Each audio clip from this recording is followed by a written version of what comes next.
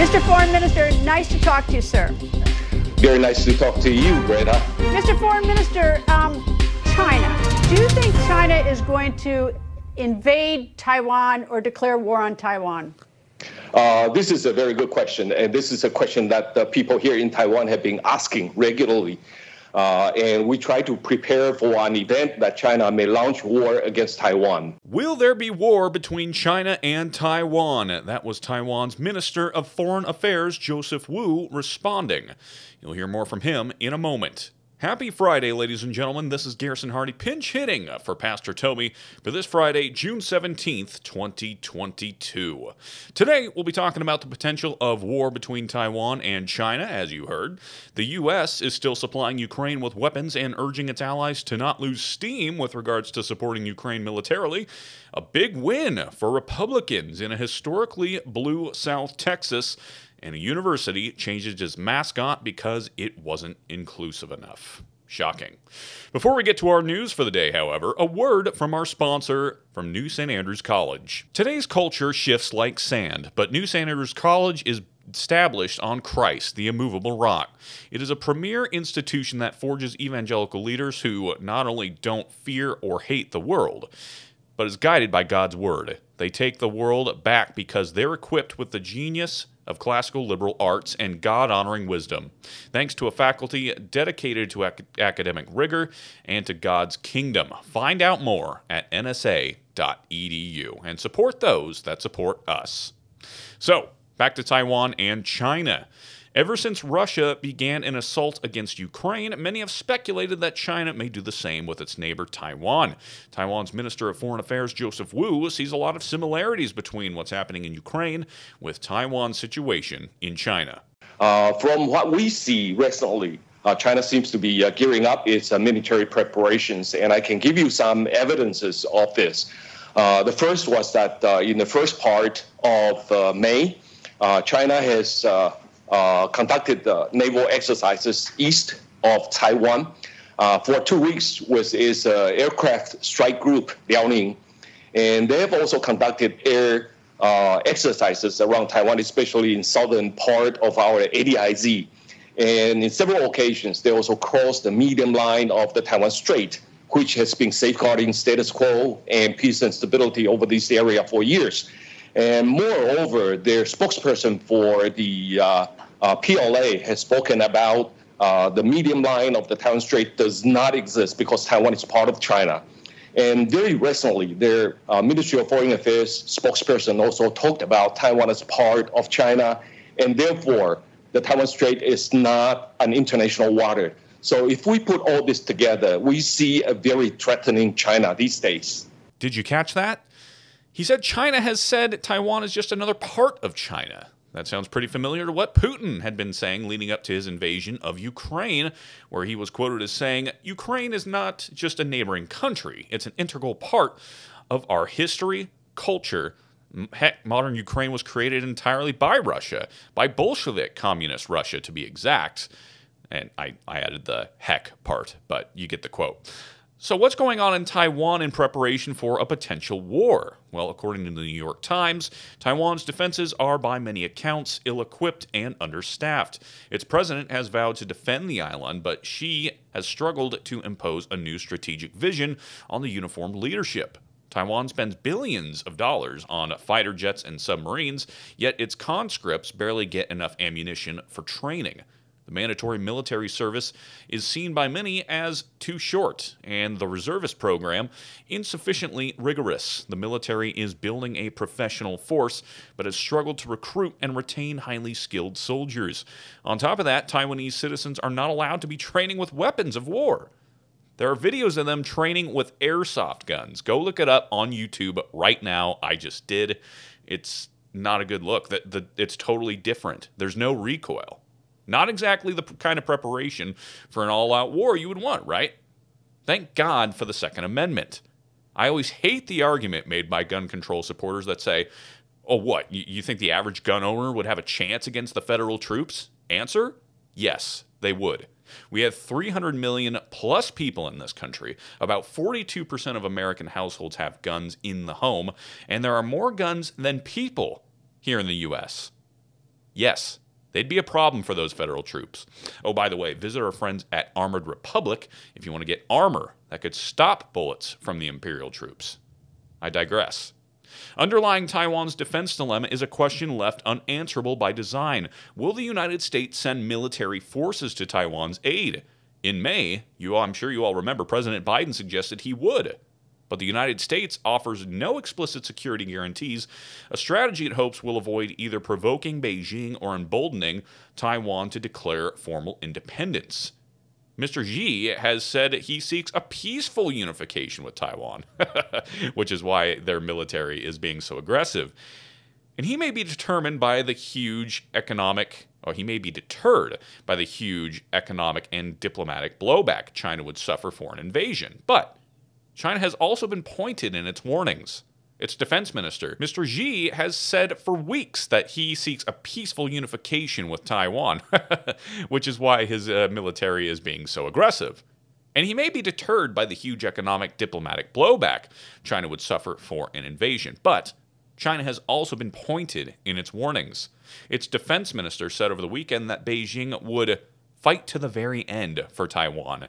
It is sending fighter jets towards the island almost daily, including 30 aircraft in one day last month alone. The concern is such that such maneuvers could intentionally or otherwise be a prelude to conflict. Now, I mentioned Ukraine earlier. Let's see what's going on over there. According to the Associated Press, the U.S. is sending $1 billion more military aid to outgun Ukraine. Oh, good. Well, at least this won't add to our inflation. The U.S. announced it will send an additional $1 billion in military aid to Ukraine as America and its allies provide long-range weapons they say can make a difference in a fight where Ukrainian forces are outnumbered and outgunned by their Russian invaders.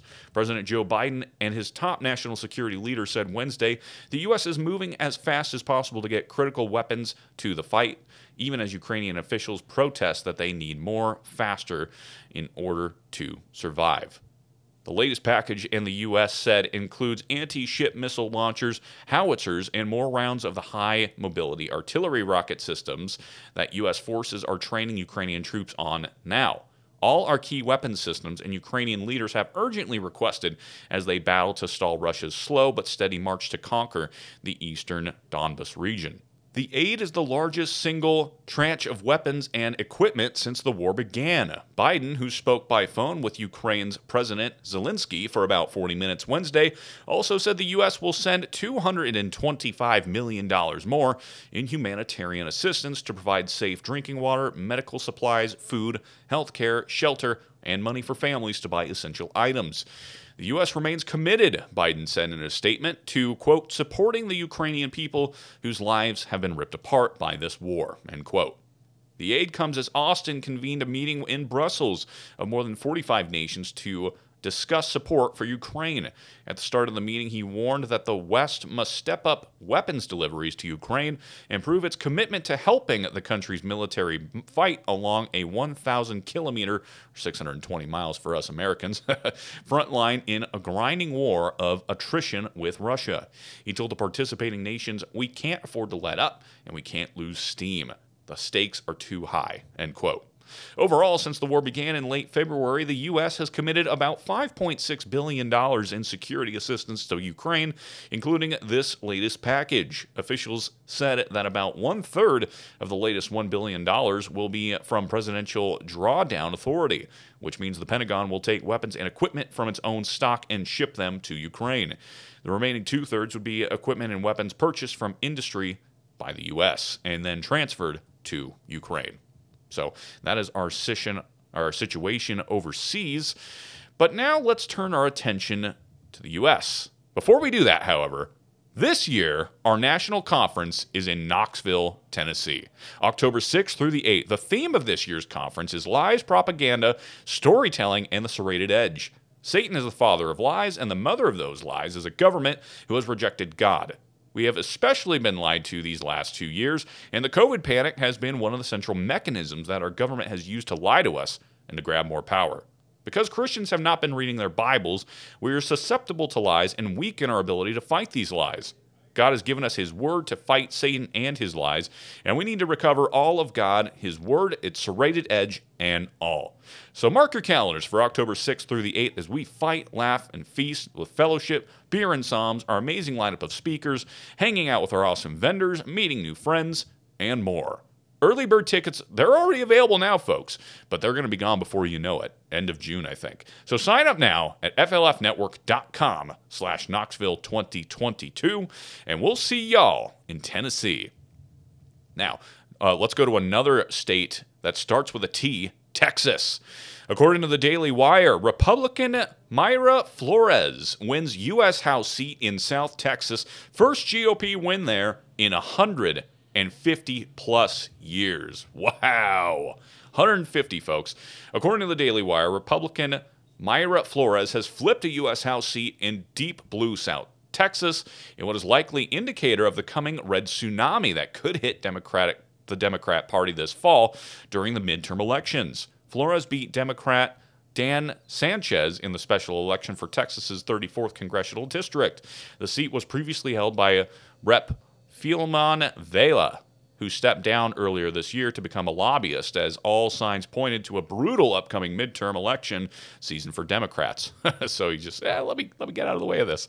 Flores is now the first GOP candidate to represent that area of the Rio Grande Valley since 1870. The Houston Chronicle reported, adding that she is now the first congresswoman born in Mexico. The more you know.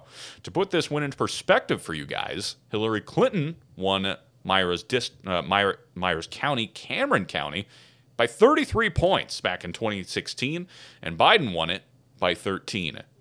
So very blue. The region has been devastated by Democrat President Joe Biden's border crisis, something that has turned off many Hispanic voters that have typically voted for Democrats in the past.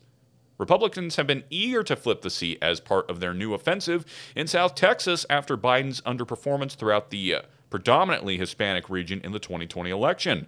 Flores and her allies spent over $1 million on TV ads in the special election, the Texas Tribune reported.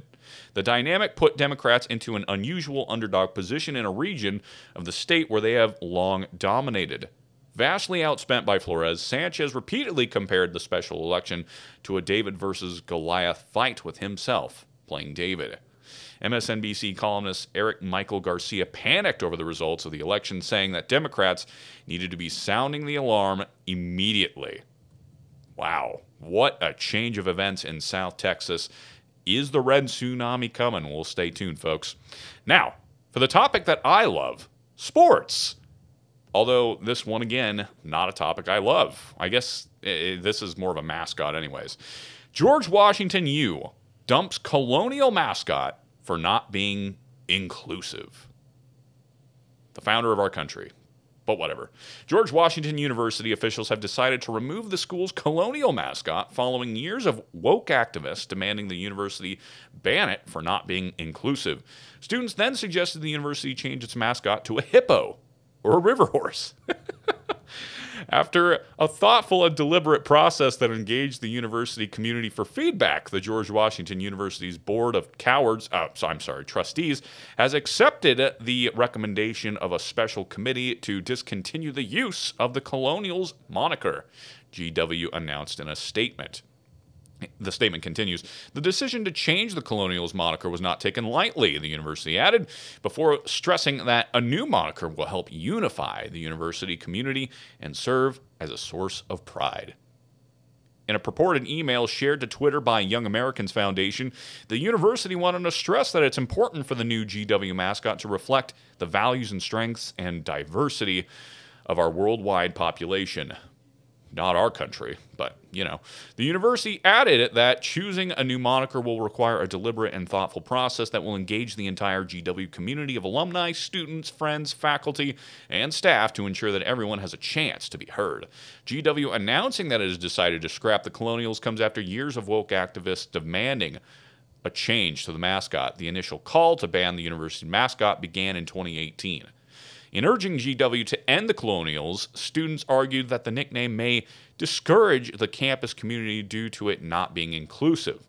Students then suggested the university change its mascot to Hippo, or a river horse. Hippo? That is so not inclusive of fat people. I am sickened by these suggestions. The university said it will continue to use Colonial's mascot until a new nickname has been chosen. The school's new moniker is expected to be introduced by the 23-24 academic year. Hippos. Well, on that note, this has been your Cross Politic Daily News Brief. If you liked the show, share it. And if you really like us, you should sign up for a club membership at flfnetwork.com/membership. And as always, if you want to become a corporate sponsor for Cross Politic, let's talk. Email me at garrison@fightlaughfeast.com.